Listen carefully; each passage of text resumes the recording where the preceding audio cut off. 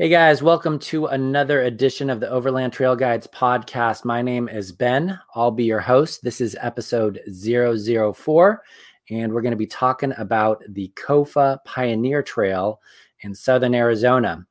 If you want to learn more about this particular route, you can check it out on our website at www.overlandtrailguides.com. We have tons of other great routes there as well. And for this particular episode, we have John Liotti. John, why don't you introduce yourself? Hey, Ben. Man, thanks for having me here. So, you heard my name. I'm John Liotti. And I'm a bit of a newbie in the overlanding community. So my background is more in motorcycles and dual sport and road racing and street riding. So over the past couple of years, I was attracted to the overland community, and especially with the various intersections, I think with my motorcycle passion also. So super excited to be in the community, and it's been heck of fun so far. Yeah, cool. Yeah, we went on this adventure recently, which is why I invited John on. There's a lot of crossover, as you mentioned, between like the dual sport, what people do on bikes. Maybe you can give those users that have only done the overlanding or new to overlanding and just give a little bit of background on that to kind of understand where you're coming from. Yeah. So, I'm the type of, I'm a little stuck up a little bit. I consider myself a dual sport rider, not an adventure rider. ADV riders have the reputation of sort of riding to Starbucks and not out in the trails. So for me, there's lots of overlap because I really love the dirt and want to be out in the wilderness. And, a lot of the routes are the same. Some of the gear is the same, specifically around the camping stuff. And just the passion of dirt riding and sort of being out there, I think has a lot of overlap. So, yeah. And a lot of differences too, obviously. But I think these two communities really can benefit from each other. Yeah, absolutely. And, just to give a little bit of background on Overland Trail Guides, I definitely look at ADV Rider, other forums out there as well, trying to get ideas, tracks, and all that stuff that we can feature on the website. So, definitely see the overlap there. And as you mentioned, you just started overlanding. What rig do you have, and what are you using right now? So I have a stock Tacoma 2018 TRD off-road, and it is stock right now. So I just ordered rock sliders and a skid plate. So I'm starting to build it out and trying to figure out sort of how far to go with it. I'm not out there trying to do, rock climbing. I'm much more into the grand touring piece of it. So I'll build it appropriately, and I don't have a ton of money, especially with two passions that can really suck you dry. So I hear you. Even one. Yeah, I'm telling you. So I'm trying to be selective and build it smartly because it is my daily driver also. Yeah. And I'm in the same boat as well, where I definitely drive my wife's car. But otherwise I'm driving a big hulking Land Cruiser, getting like 9 miles a gallon around town when I'm driving it. And I imagine you're probably getting those sliders as a result of this trip too, right? Just there was a couple hairy spots. Yeah. We'll talk a little bit about that in a second. I did want to talk to our viewers about the Kofa Pioneer Trail. So it's right outside of Quartzsite in Yuma in southern Arizona. This particular route is about 250 miles.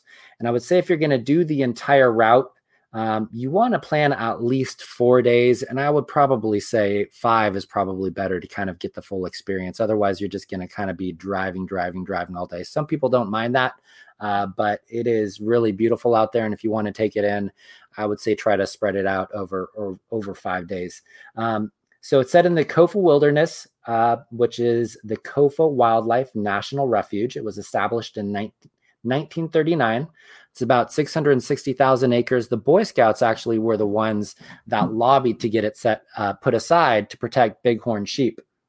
And what's really cool about this place is even though it's in the desert and it gets hot as F during the summertime, there's a lot of really cool like mines out there, old mining trails, old homesteads, and some of these are actually active mines as well. A lot of them are abandoned, but we did see some active mining sites, including the King of Arizona mine, which Kofa is named for, K of A, King of Arizona. And then as far as like the optimal time to travel, you could go any time of year. I wouldn't recommend going in the middle of summer just because you're probably going to be well above triple digits. You could be 110, 115 out there during the day. So what we'd recommend is probably going between October and May. We went right before Thanksgiving, and I think that the weather was perfect. It was warm during the day, got cool at night. But other than that, it was at neither extreme. As far as an appropriate rig, you definitely want a legitimate 4x4. So as John mentioned, he has a stock Tacoma. And other than, I think you upgraded your tires, right? So you have some proper all-terrains. Yeah. I got the right tires. Yeah, which I would definitely recommend because there are definitely some rocky sections that you're going to go over. But you have a pretty long wheelbase. You have the long bed with the extra cab, and we definitely had some close calls there. But you made it through everything without any sort of rock slider. So if you were in something like a 4Runner or a Wrangler, you're going to be fine as long as you have the proper tires. Cool. So one other thing that I would mention, especially for those of us that have very thirsty vehicles, I would bring some extra fuel.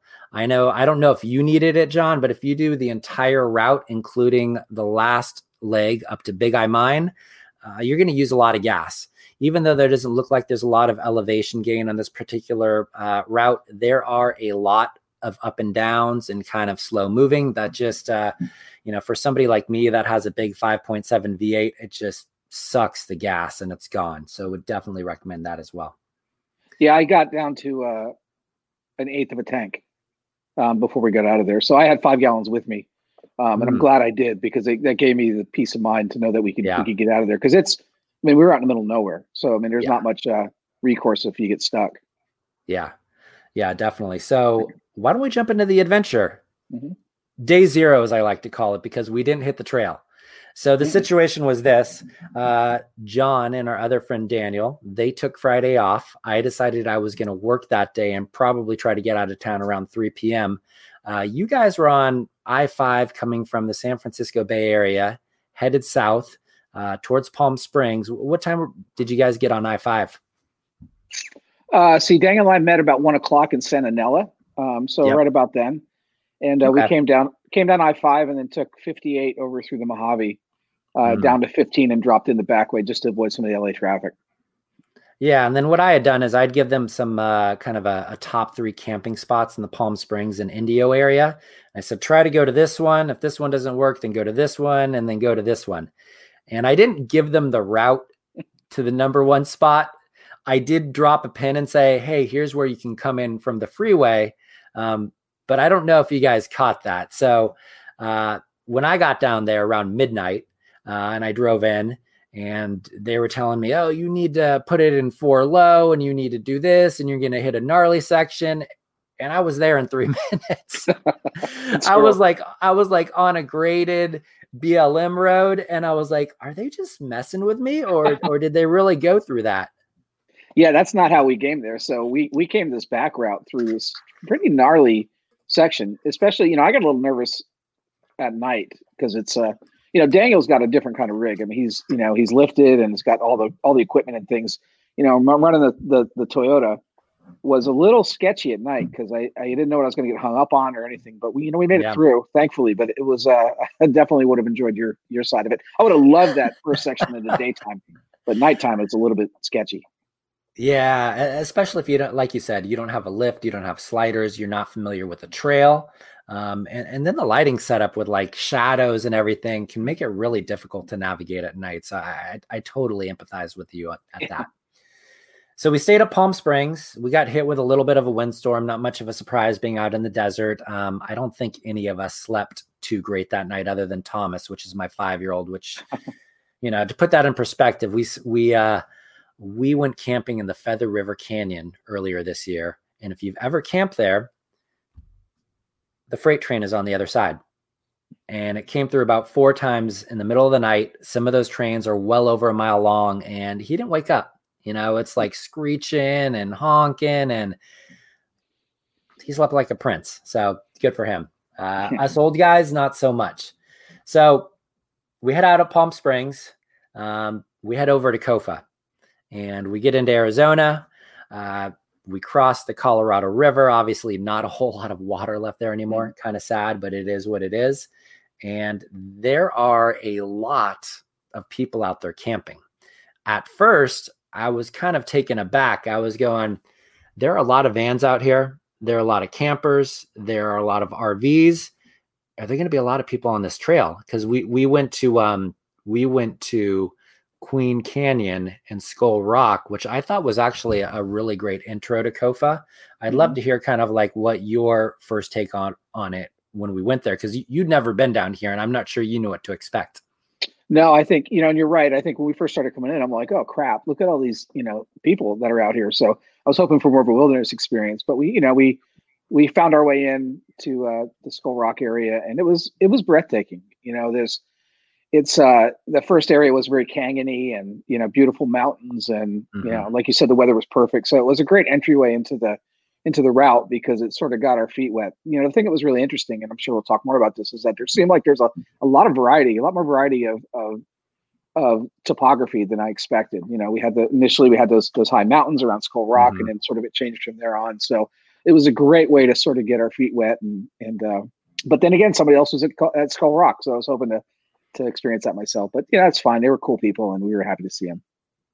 Yeah. So once we got up to Skull Rock, which is in Queen Canyon, surrounded by some really cool rock formations, cliffs, some cool mountains and stuff like that, we arrived. Somebody was actually, as John had said, they were camping inside of Skull Rock. So they had their tent there.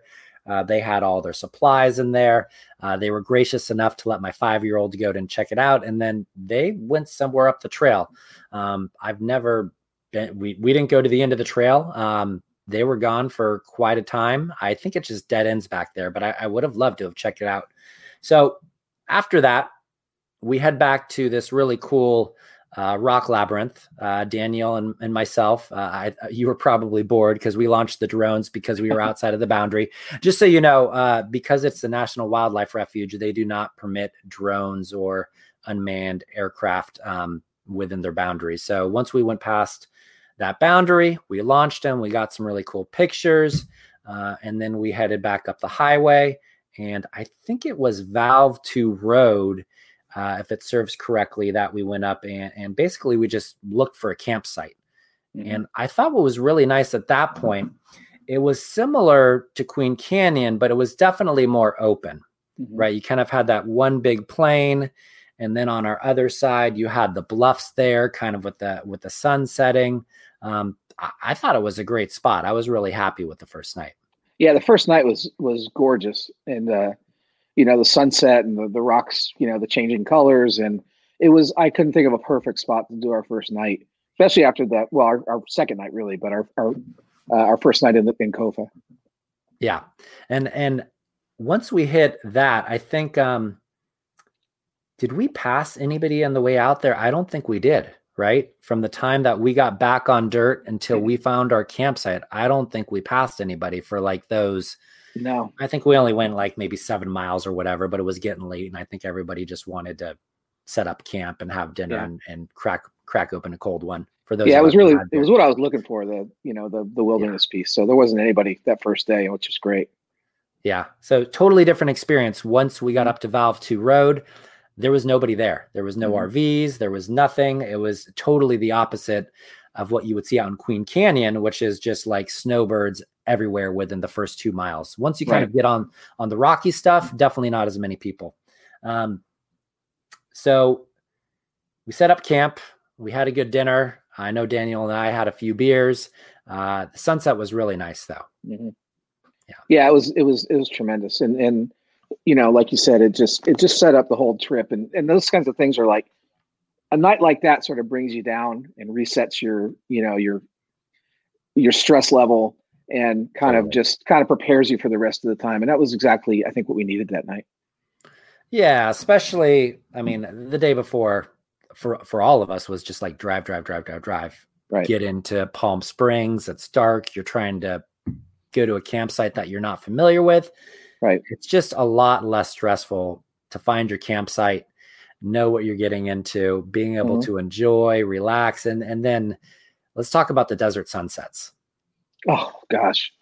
I Yeah. mean, that's it's glorious. It's super close to heaven. I mean, Yeah. the shades of colors and the way, everything changes. And we had a lot of because I think we were in the area where there's a lot of military bases. There seemed to be a lot of contrails, which was interesting because it really gave a different texture to the sky as the sun was setting. And I really kind of enjoyed that. It was, the trippy thing was, is you remember when we started hearing, when we got a little closer, we started hearing the artillery going off too, which is that's a whole nother experience. But yeah, the desert sky is amazing. And I feel like I'm always drawn back to the desert, primarily because of the peace that the sunsets and the sunrises give you. Yeah, it always seems to have these amazing clouds and these pink and orange hues, whether it's sunset or sunrise, and that really, like you said, kind of set the stage. So, day 2 is what we'll call it, on the trail. We wake up, we go out. We thought initially we didn't have any neighbors in the vicinity. Well, it turns out about a half mile up the road, there was somebody in like an F-150 in a camp or whatever, and they had a nice little spot. But after that, I don't think we saw anybody for a while, right? Did we see anybody else that day? I don't know if we did. That might have been the only person that we saw that day. I think we might have saw some side-by-sides at the very end of the day. Maybe. You're right. Yeah. Yeah. Yeah, because so I remember what we did. So for those of you that are kind of wondering about the terrain, there's actually a lot of washes that you drive through, way more than I had anticipated. And you get a little bit of everything. You get kind of this deep, gravelly sand that you got to kind of power through because it sucks you down. But then we also hit some technical sections within the wash, which is probably the impetus behind you making the decision to get sliders, I bet, right? Yeah, absolutely. I love the washes. I would have hated it on a motorcycle. It just would have been brutal on a dual sport. But yeah, that would unless you had the right tires. But yeah, the washes were so much fun because we can make up time and just slide around, and it really it was fun driving. We're kind of jamming our way through there, and it was super cool. But then we'd come out of those washes, on occasion and drop up top and then drop back in. And that's where it got really rocky and got really sketchy, and I'm so thankful that I had a locker, in the TRD, because there's a couple spots I wouldn't have made it without the rear locker. And, so that's something for people, I think, to remember that, if you don't have the right equipment, even at a base level, like I have, it's going to be a little bit of trouble in there. Yeah, and just to add some perspective for that, as we said at the beginning, John has a long bed, extra cab in his Tacoma, so it's a pretty long wheelbase. For me, I'm in an LX 570, which is basically the Lexus version of a Land Cruiser 200. I was in 4 high, and I made it through there fine. So, if you have long wheelbase, you're probably going to need a locker to maybe get through that one section or just pick the right line. But if you were in something like a 4Runner or a Jeep, you'll probably make it through there fine. In 4 level. Yeah, I think you're a little taller than me too. You have a little more ground clearance.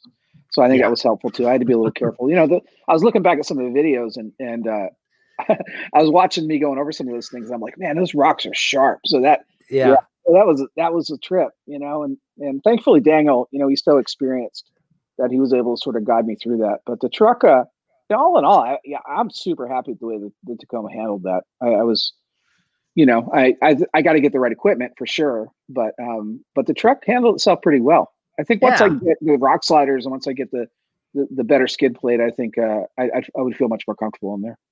Yeah, absolutely. I mean, it was definitely a tight squeeze, and I was even nervous a little bit because I saw your undercarriage like right there. Yeah. But like you said, with Daniel spotting you, you got a good spotter telling you which line to take. It makes a world of difference. No, absolutely. Really I was by myself. Yikes. That would have been rough. Yeah.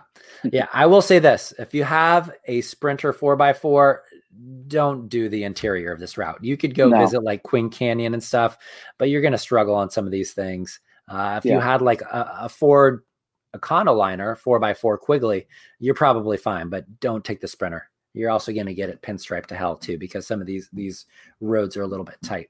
I got some pinstripes. I will say that. So we were in the bushes a lot. We did. So, but that's what it is. That's what it's all about. A lot of mesquite. So we get through the wash. We are traveling a little bit slower than I think I had anticipated, which is probably why we were gunning it in parts of the wash, and it was fun to do too. And there's nobody around. And we get to the Wilbanks cabin. And so do you remember the Wilbanks cabin? I think so. That's the one where the hunters were at. Oh, right? Wait, I'm sorry. We went to the Kofa cabin first. Yeah. We went to 2 cabins this day, and then we went to the wash after. So we went to the Kofa cabin. That one was kind of cool. I forget what the background on that was. Was it built by the CCC, I think in the 30s as well, or something like that? I think that's the first one. Yeah, it was a CCC one. And it had it's first come, first serve. So you can just open the door and crash here if you want. I don't know that I'd rather crash in the truck, but it's there. You know, if you get cold, if it's super cold, I mean, it's an opportunity. It's a situation. So. Yeah, so there's a number of homesteads out there, and I think at least 3 or maybe 4 cabins. As John said, you can actually go inside of all of them. You could camp in them if you want. I believe this first one actually had a wood furnace, right? I don't remember, but it likely might have.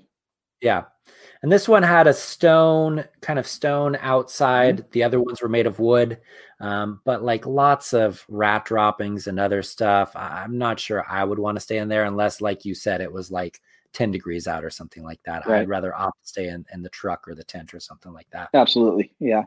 But it's cool to see the old buildings. You know, it's amazing. Throughout the whole time, I was shocked by the homesteads, and I mean, the people that would go out there in the 1800s and in the desert and carve out a piece of land and property and build those stone things. I mean, they were real tough people. Yeah, it's really impressive. So you have homesteads, you have old mining cabins. We'll talk a little bit about some of that mining history as we get to that portion of the route. So we hit the wash. That was fun. It was slow going, a little bit stressful. And then we got to the Wilbanks cabin. Right. And we didn't get to go inside of that one because we actually encountered somebody that was camping there as well. So I think that was like our first or second person we had seen that day. To just put this in perspective, the day before, going out to Skull Rock, at least the first 2 miles, we were probably passing 5 vehicles per mile or something like that, mostly just camping out there. This day, I think we encountered 2, maybe 3 groups the entire day. And I think it was hunting season. So I know we saw some carcasses and such from, I think, quail. And then the Wilbanks cabin, they looked like they were hunters to me. So I think that's the only people we saw out there were folks hunting. Yeah, that's right. Because there was that little like ATV or side by side, and they were we had encountered them on the wash, and they were kind of driving slow, and they were in camo. So that would definitely make sense. And I kind of saw them going out after dark as well. So we decided, even though I think I proposed, I said, why don't we go camp over there? You said, no, let's just give them their space. And that was probably the right call. We drove back up towards the main road, and we got a nice little spot that, again, had a really great view, one side of the mountains. And then, like so many places in the desert, especially in Arizona, in the Sonoran Desert, you have mountains or bluffs here, and then just a big expansive flat area. And that's kind of what we camped in again. Yeah, it was, and I loved both of those. And the beauty of, I think, all the spots we camped is it's pretty level. So, we didn't have issues with, having to level out the rigs so that we can get a decent night's sleep. So it was nice to have that kind of area. Very rocky for sure. And then we, every spot we stayed in, if I remember right, there was a fire ring already established. So it had been a place where people had been. Yeah. And that was definitely nice to have a fire ring. California being hit so hard with the forest fires in 2020, obviously couldn't go to a lot of places for later this summer because they were closed. And when that did open, if you wanted to do primitive camping, it was cold camping. It was no fires allowed. So that was nice for me, at least. So night 2, we stayed over by the Hoodoo cabin, and I can't remember if on my camera, I got some really great pictures of the sunset this night. I think we got the clouds and everything going on, and then the sunrise as well. Just awesome both ways. It is glorious because like you said, there was really you could see everything. So there was nothing sort of obstructing views on certain parts. I mean, obviously the bluffs are on one side, but that open expanse area is just tremendous. So it was really a photographer's dream to be out there. Yeah, yeah, and I need to up my photography game. There's just so many opportunities out there. And we did have the coyotes that night, I think. Right, Yeah, the coyotes yeah, were howling that night, and yeah, that's always such a treat. The yeah. thing Thomas that enjoyed that. got a little scared of it too, I think.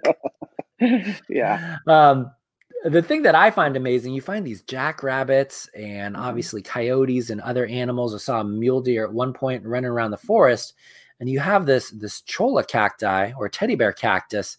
And if you get anywhere remotely near it, I think you actually managed to avoid it.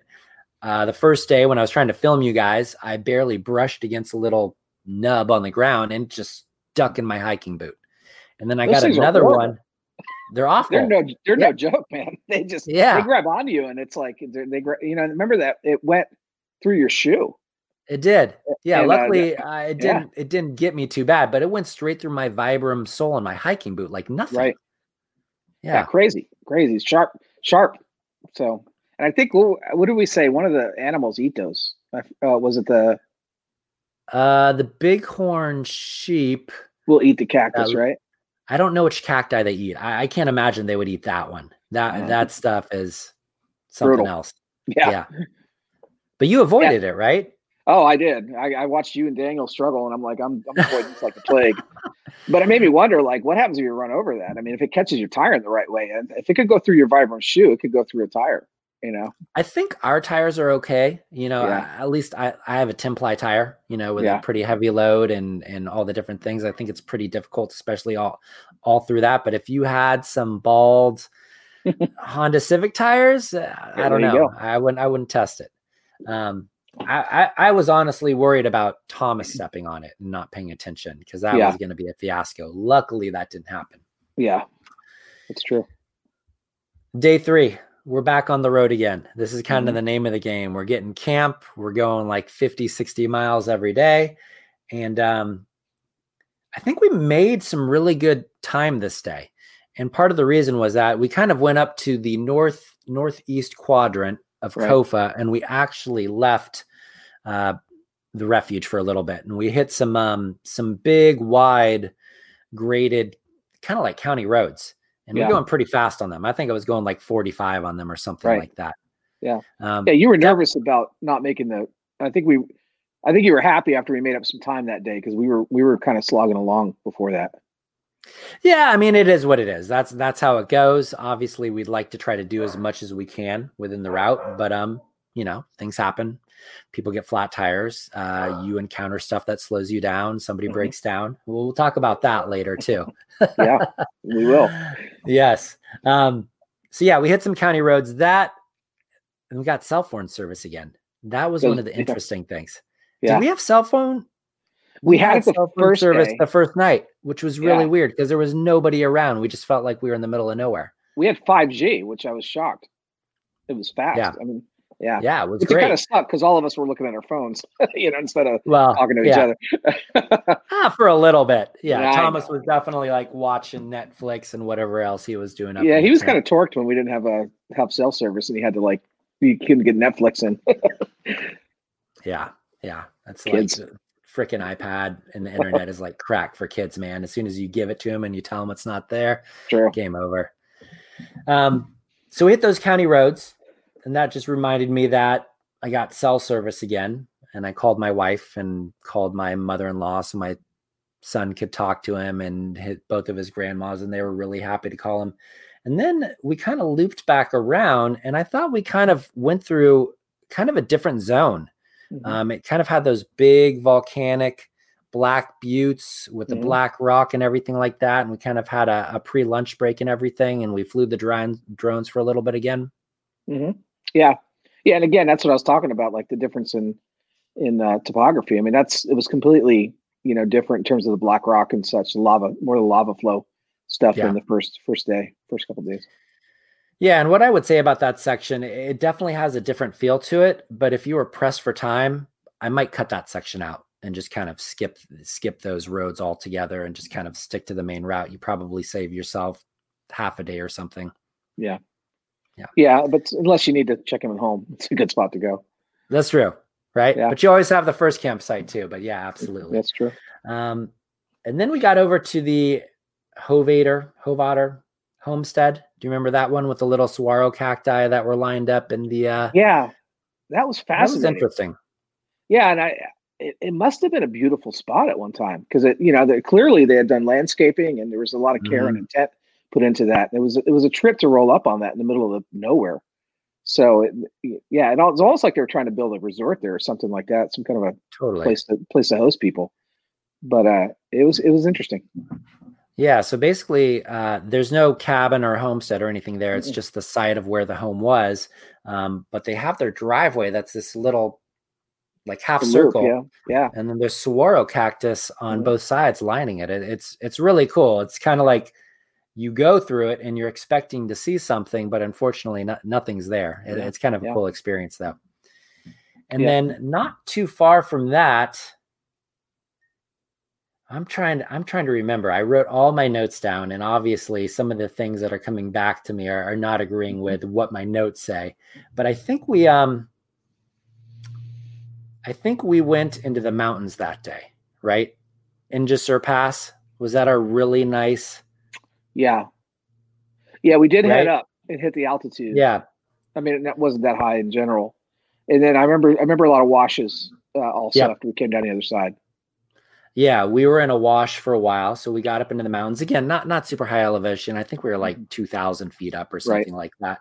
And then we had these awesome buttes and cliffs all around us on every side. And I think because we were in this wash, there was nowhere to camp. And I said, well, I don't want to camp in a wash just in case there's like a thunderstorm or something like that. So we were looking for somewhere to camp, and we found a nice little camp. Mm-hmm. You want to talk about like what you thought about that? I think you said it was your favorite spot, wasn't it? That third spot? Yeah, absolutely. Yeah, it was just off a wash. It was a couple feet above the wash. Somebody had camped there before. There's a fire ring, but it was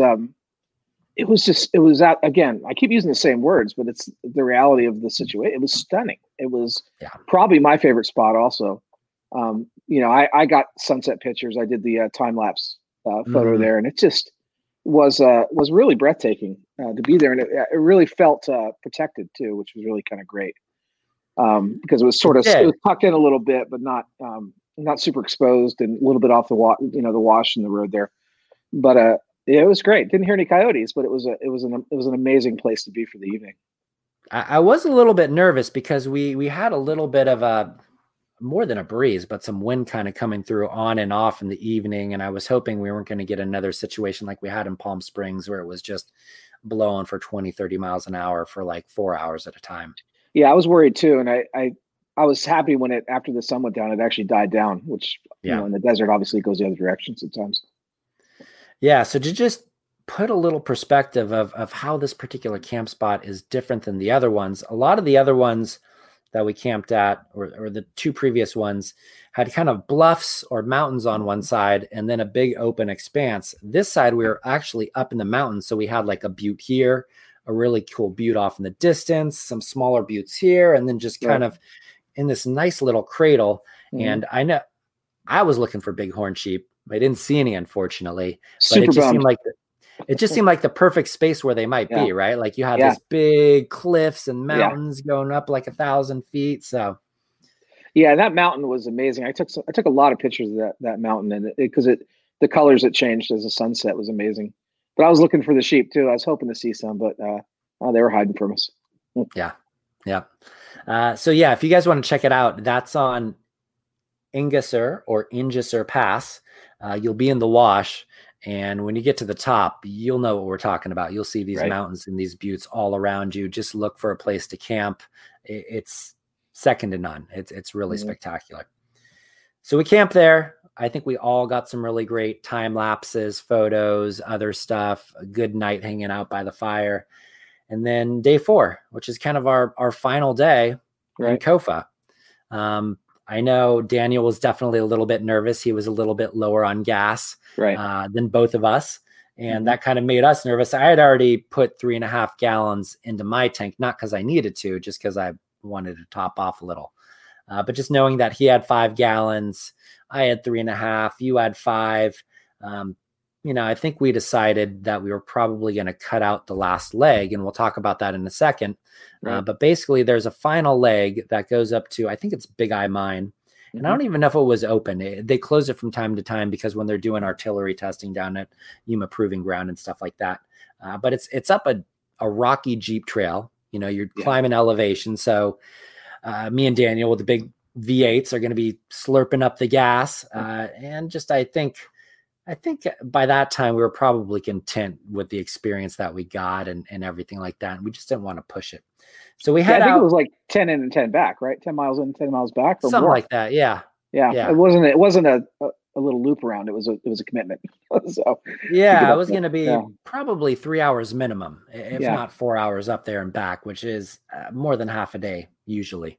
Mm-hmm.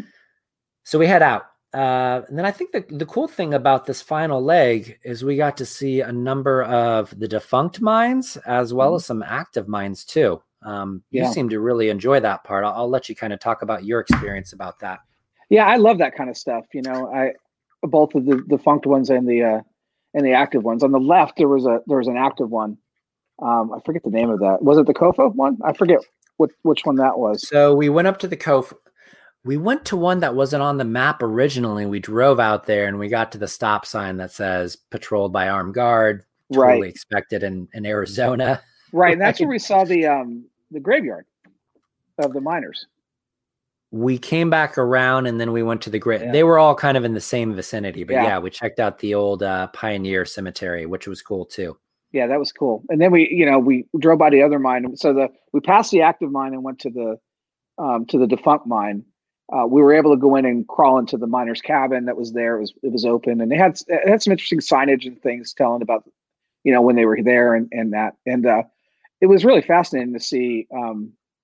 You could see where they went into the mountain, and you could see the slurry, kind of the big piles of slurry there, and it obviously had a lot going on there at one time. It was quartzite, I think, was what they were mining there, if I remember right. Quartzite, gold, some other stuff too. I assume the gold comes with the quartzite and stuff like that. So that was the Antares mining cabin. I was a little bit surprised I felt like that one, somebody was going to put their foot through the floor sometime soon. Yeah, it was pretty rough. Yeah. I out of all the cabins we went to, that's the last one I think I would camp in, unless it was like 10 below or something like that. Yeah. But if you remember the history, I think they said there was 2,000 or 3,000 people that were in that spot at one time. Or so 1,500. It was a lot though. It was a full-on city right there at one point, or a big town. Yeah. So they must have been pulling a lot of money out of that mine to have that many people there. And you could see the old, some of the, the pipes for the water and such that were still in the ground and all rusted out, obviously, but you could see where it was. So some of the infrastructure was still there. And so that kind of stuff is really fascinating to me, specifically to see how they were doing things, 75 years ago, pretty amazing. Yeah. Without any air conditioning, how do you get water? Right. We're so wimpy now. We're so wimpy. But they were real tough people. Yeah, it's impressive. You see these old ghost towns in places like Death Valley, and I'm like, we don't go traveling there in our rigs that have air conditioning in the middle of summer, and they were working out there and living out there, and it's something else. It's something else. Yeah, like you said, we've become soft. Yeah, there was a number. I think there was like an Evening Star mine. There was a North Star mine, which were the two right there. There was the Kofa, the King of Arizona mine that we passed. I can't remember all of their names. And then we kind of passed that. It looked like it was an active mine settlement. I couldn't tell if anybody was active there, but it looked like people had been there recently, and it was funky. Yeah, I saw some like modern cars. I mean, there were newer cars that were up there, and so obviously there was activity. I didn't see it, like you said. I didn't see anybody working there at that time, but they all might have been in the mine at that point. Yeah, I mean, who knows? But there was clearly there was a headquarters there, and it was blocked off. So there was they're pulling stuff out of there still, which is cool. Yeah, I wish we could have talked to one of those people. I think we kind of we hypothesized that maybe they went home for Thanksgiving or something like that. But I would love to know, like, what is it like living out here? Exactly. Yeah. Yeah. Something else. So we passed the mines. We talked about the active mining settlement, and then I think our final leg of the trip, at least before we got to the Yuma Proving Ground, was we went across that big, expansive plain, kind of between these. Arizona's kind of known for these sky islands. You have these small mountain ranges that just stick up out of these plains, and that's definitely what you have in COFA. So we kind of made our way across this valley that's maybe like 10, 15 miles across to another mountain range, and I go on the walkie-talkie, and I'm like, "Hey guys, do you see that thing over there in the distance? It's not moving." And at first you guys were like, "What are you talking about?" Yeah. And then we get close and you're like, "Oh yeah, there is something floating out there." Yeah, I was properly freaked out at that point. I'm like, okay, are we like, we're in the middle of nowhere? Are we getting a UFO experience going on here? Because it seemed really out of place. Just this thing in the sky. And we found out what it was later, but yeah. And we'll talk about that in a second. I think I told you my UFO experience one of the nights before, right? Yes, I did. Yeah. And so then that thing appeared. I was tripping, man. I'm like, yo. Yeah. I planted it there. It was all planned. I think I actually saw it on the first day. I remember seeing something out there and I was like, it looks like one of those big, like, is it a C5? I used to know all my military planes. Now I can't remember, like a C5 Galaxy, like the super big cargo one. And I saw it out there. That's what it looked like. It had this big silhouette, but it wasn't moving. And I forgot about it because obviously with everything else going on in the desert sunsets, I just forgot about it. Then I saw it again. I was like, hey, there's that thing again. What the heck is it? Yeah. And we'll talk about what it is as we kind of make our way through there. But there is a conclusion to this and rationale, and it's not a UFO or anything like that. I thought it was a Chinook, just because it was hovering. So I'm thinking, well, maybe it's a big, a big helicopter. But then it hovered for like, I don't know, where we're probably an hour and a half. Yeah. I'm like, no, that's not. There's something else going on here. Yeah. And then so the final leg of the route that we did, at least, we went through, I guess they're called the Castle Dome Mountains. So we came out of the plains. We were hitting some really fast, kind of like graded county roads again, making really good time. And I was like, sweet, we're going to get over there super fast. Now, here's the thing about COFA. You hit these roads, and on the map, it looks like you're going to make decent time. But because of all the desert washes, you're going up and down and up and down and breaking and dipping. And we kind of hit that for like, I don't know, 10, 15 miles or whatever. I think we got through it in like an hour. And then we were back in the mountains again, and really beautiful again. Yeah, I love that section. I was looking back at some of my pictures. It was again, it was a unique, it was another unique sort of topography. It had two mountains on both sides, and I got some really great pictures of that spot. It was almost like a little valley for a while, and then we dropped back in, and it was another breathtaking kind of unique area in that COFA. Yeah, really, really spectacular. And then we start to see this UFO, as we'll call it, because we didn't know what the heck it was. And then we're like, it looks like a blimp, but it's not moving. It's just sitting there. So it was kind of like, well, what's going on? Maybe it's tied to the Yuma Proving Ground, which is that the Army? Do you know which branch of the military runs that? Army. Yeah, it's Army. It's Army. Yeah. I think you did some background on it too, right? A little bit, you were reading. So yeah, it was, the funny thing, it was part of a larger structure for training. Patton trained the Second Army out there before World War II. So that's kind of, it actually, the history really goes back to the 1800s and before, but really it kind of kicked up during Patton. And then it became one of the premier proving grounds in the world. So like, Japan and NATO allies will send people there because it's so big and so vast and so varied terrain that you can test vehicles. You can obviously test mortars and large artillery and helicopters. So what I read was everything now that the military does is in terms of artillery and those kinds of things are tested there. So it's a pretty important there. Wow. Yeah, it's a pretty important spot in our national defense. Yeah, that's impressive. And we'd heard some of the artillery going off. I think even was it that day or was it the day before? I think it was the day before. Yeah, so you can hear this stuff well over 10 miles away, going over mountain ranges. I mean, it's not you have to sit there and listen for it, right? It's not gonna like startle you or anything like that or ruin your wilderness experience, but you will hear a boom, boom, boom, boom. Yeah, it's pretty cool.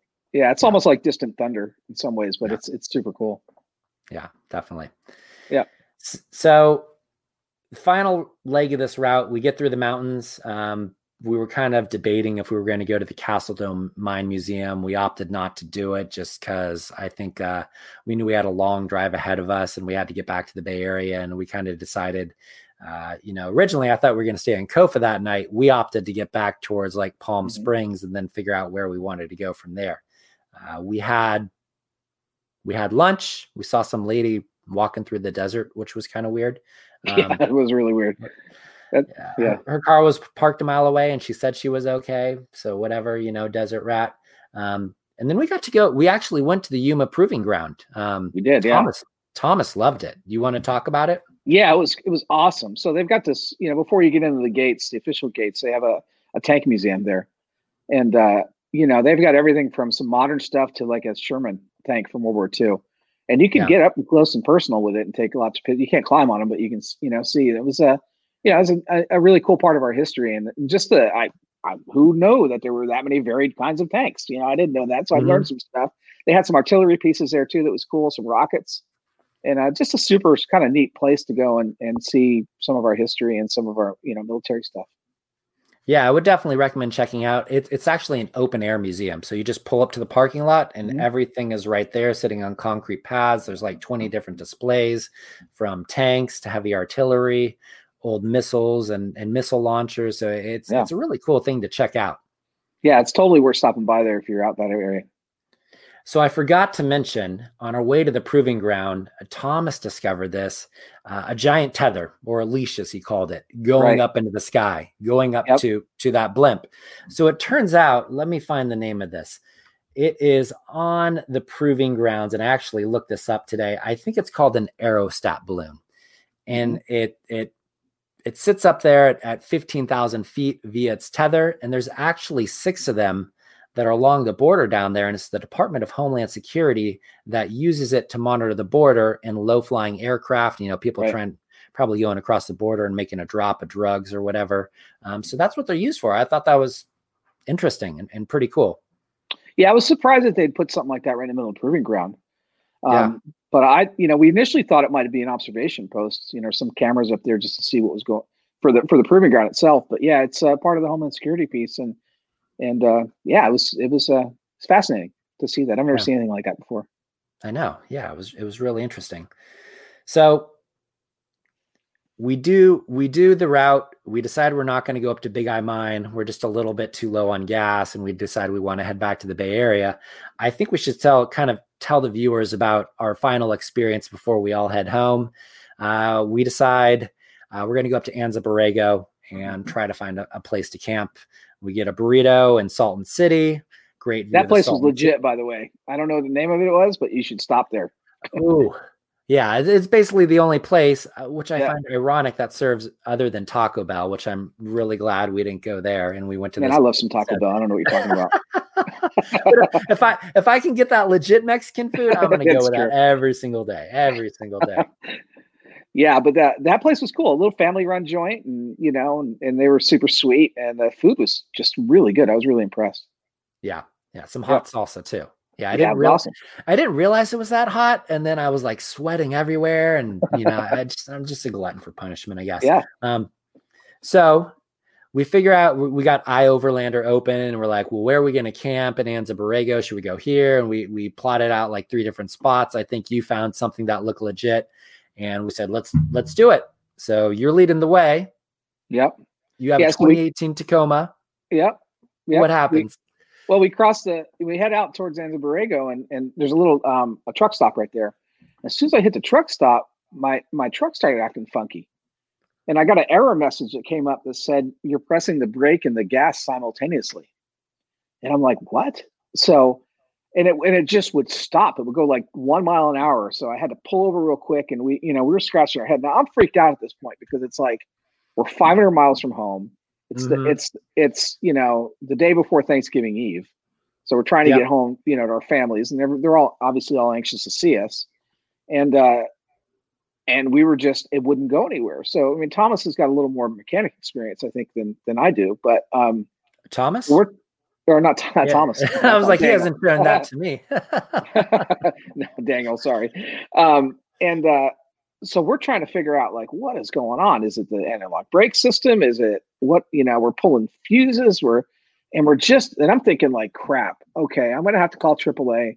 The nearest dealer was Indio, so that's like 40, 50 miles away.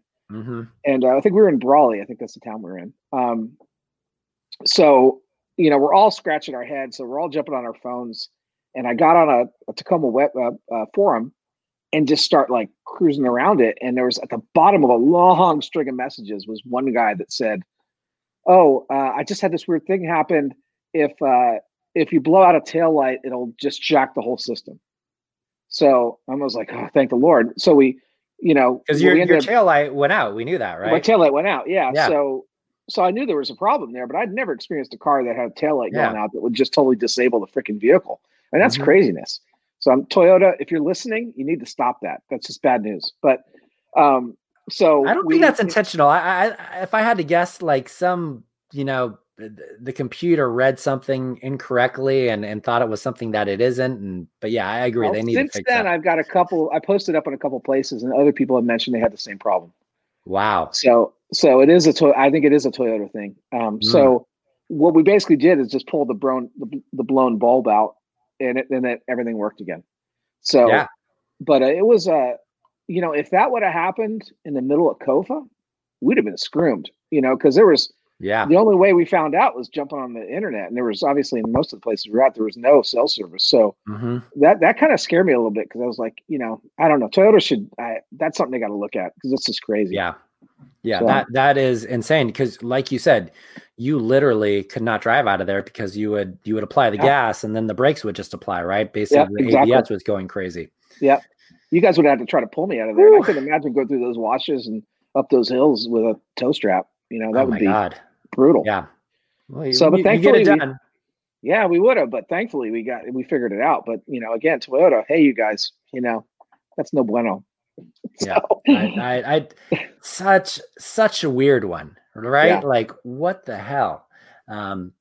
So you were basically saying, guys, go ahead. I'm gonna call my wife and my family, and I'll figure it out. And then, thank God we figured that out. I think you just gotta be persistent sometimes. Yeah. So we get out to Anza Borrego, or actually, I think we stayed in Ocotillo Wells is what we ended up staying in. We didn't try to get to Anza Borrego. Right. Oh my God. Like going from Kofa and having no neighbors for maybe, I would say when we stayed in the mountains at Inja Surpass, our nearest neighbors might've been 5 miles away. Right. To just RVs, lights, it's crazy, side by sides everywhere. It was just like the total opposite. Right. Yeah. It was like Times Square. I mean, it was obviously everyone was there for the Thanksgiving weekend, and there were the side by sides, but nighttime, with the huge lights on the front, and they were just cruising through. It looked like super fun, but it was it certainly weren't alone out there. It was we did find a nice little spot that sort of tucked us away, which is good, and it didn't bother me too much. But I was a little worried there for a while. It's like how crazy is this going to get tonight?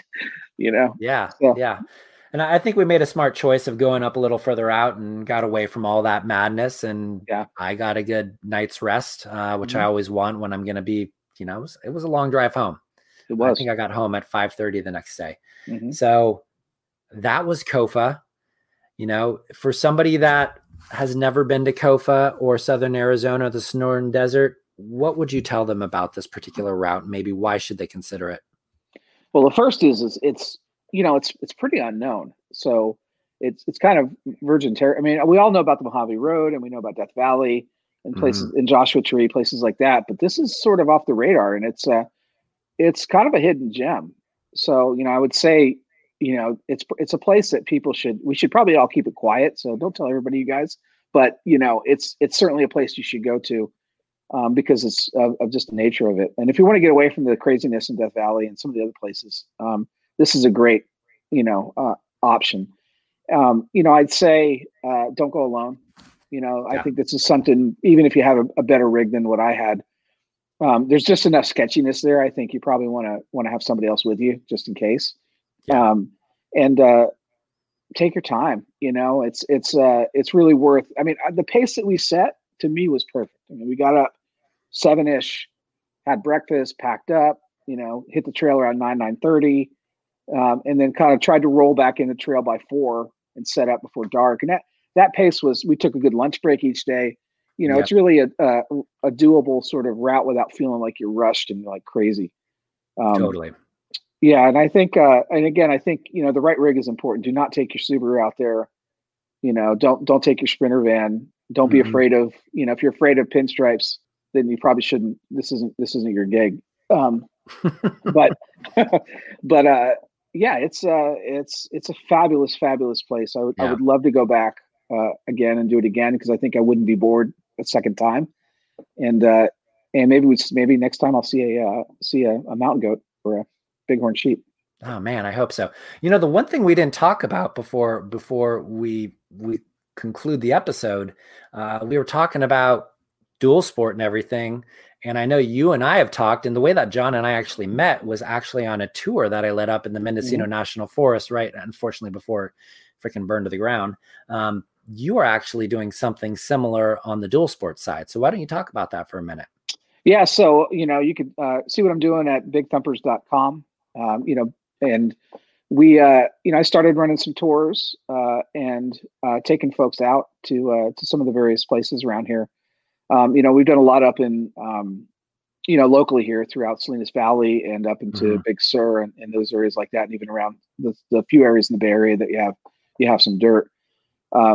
But I had some plans to head back up into Mendocino, but then the fires hit, and COVID is sort of, keeping us grounded a little bit too. But yeah, the goal for Big Thumpers is really to similarly develop the community, and to get people into the out off the street and into the dirt, and to experience the wilderness, either in this case on a motorcycle, but also on a truck, and just invest in spend some time investing in the wilderness. A big piece of what I'm really interested in is protecting open spaces, both in terms of like environmentally protecting them, making sure that we're spreading the word about packing your stuff out and taking care of the wilderness where we're at, but also protecting the places to go, either in trucks or in motorcycles or wherever.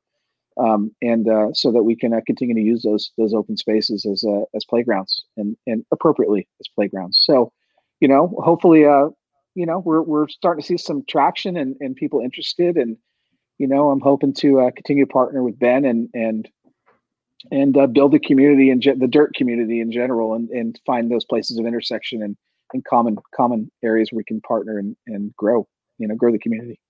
Yeah, absolutely. And so that was bigthumpers.com, right? Bigthumpers.com. And are you going to be doing any tours in 2021, or kind of where do things stand right now? So, ideally I would love to. So I'm hoping to do at least, we're just getting off the ground, so I'm not trying to bite off more than I can chew. I have a day job. But like you do. Touche. Yeah. But, I'd like to do, we're going to try to go up and do the Mendocino, Usal Beach and Shelter Cove route after Christmas, and I'd like to go back up there with dual sports. I think that'd be an appropriate first kind of bigger trip for folks. A lot of people go to Usal Beach, but I'm really interested in getting beyond that and up into some of the areas around there. So I'm going to try to do that after Christmas, and then we'll plan some Big Sur. Right now, most of Big Sur is shut down. I was just down there on the bike last week, and I was really shocked. I was down there in July, and we rode South Coast Road, which is up off of Nacimiento Ferguson and head south towards Goleta, I think it is. And it was beautiful. It was wonderful, but there were a lot of people up there. But since then, they shut it down to traffic, just because there's too many people out there. If you've ever been to Pruitt Ridge, it's kind of a crap show right now. There's just way too many people in cars, and the cars were tearing up the road. And then the fires hit, so you can't even go up Nacimiento Ferguson Road right now. So the point is I think we're going to have to see how COVID sort of develops and how, the fire seasons and how things go. So hopefully we can get back on Big Sur. It's such a beautiful route up through that area. Yeah, there's some beautiful spots on the other side on the, between the 5 and the 101 in those mountains. It's super hot also, but So we'll do a lot of local stuff around here in the Bay Area, and then hopefully try to build some community and maybe even do some classes for new riders who want to get out and try to do some dual sport and dip their feet into that lifestyle. Yeah, I'm sure there's some people that are in the overlanding community that are definitely interested in jumping on the bike, because it's similar, and I haven't done it. I mean, I'm a big mountain biker and gravel rider and stuff like that. But I imagine it's a different experience too, because you're kind of more connected. You got to stay on your toes, right? Like on the vehicle, you can bang up your truck or whatever, but on the bike, you could go down and really hurt yourself. Yeah, you got to, like one of the things I tell everyone to invest in is get one of the InReach, devices or a spot, because, it could happen at any time, and you want to be able to sort of connect with the first responders if you need to. And also for us, I mean, the beauty of the InReach was I was able to connect with my wife even when we were off grid, and just, hey, let her know that I'm okay and everything like that. So if you got a couple $100, that's well worth investing in, both for motorcycle stuff and for trucks. Absolutely. But, I do want to talk to you about, not on the show, but about Carrizo Plain and Los Padres down there. I think that'd be a good route for glorious Super place. Bloom. We were just down there with a group of motorcycles about a month ago in Carrizo Plain, and it was tremendous, just absolutely tremendous. Yeah, I think that's one of those spots that, I mean, the word's kind of out with the Super Bloom recently, but not a ton of people know about it. And like you said, it's awesome. But hey, John, wanted to thank you for coming on the show, sharing your thoughts about COFA, coming on the trip with me. It's been really great to get to know you over these last couple of ventures that we've been on. So thank you so much. Again, that's bigthumpers.com.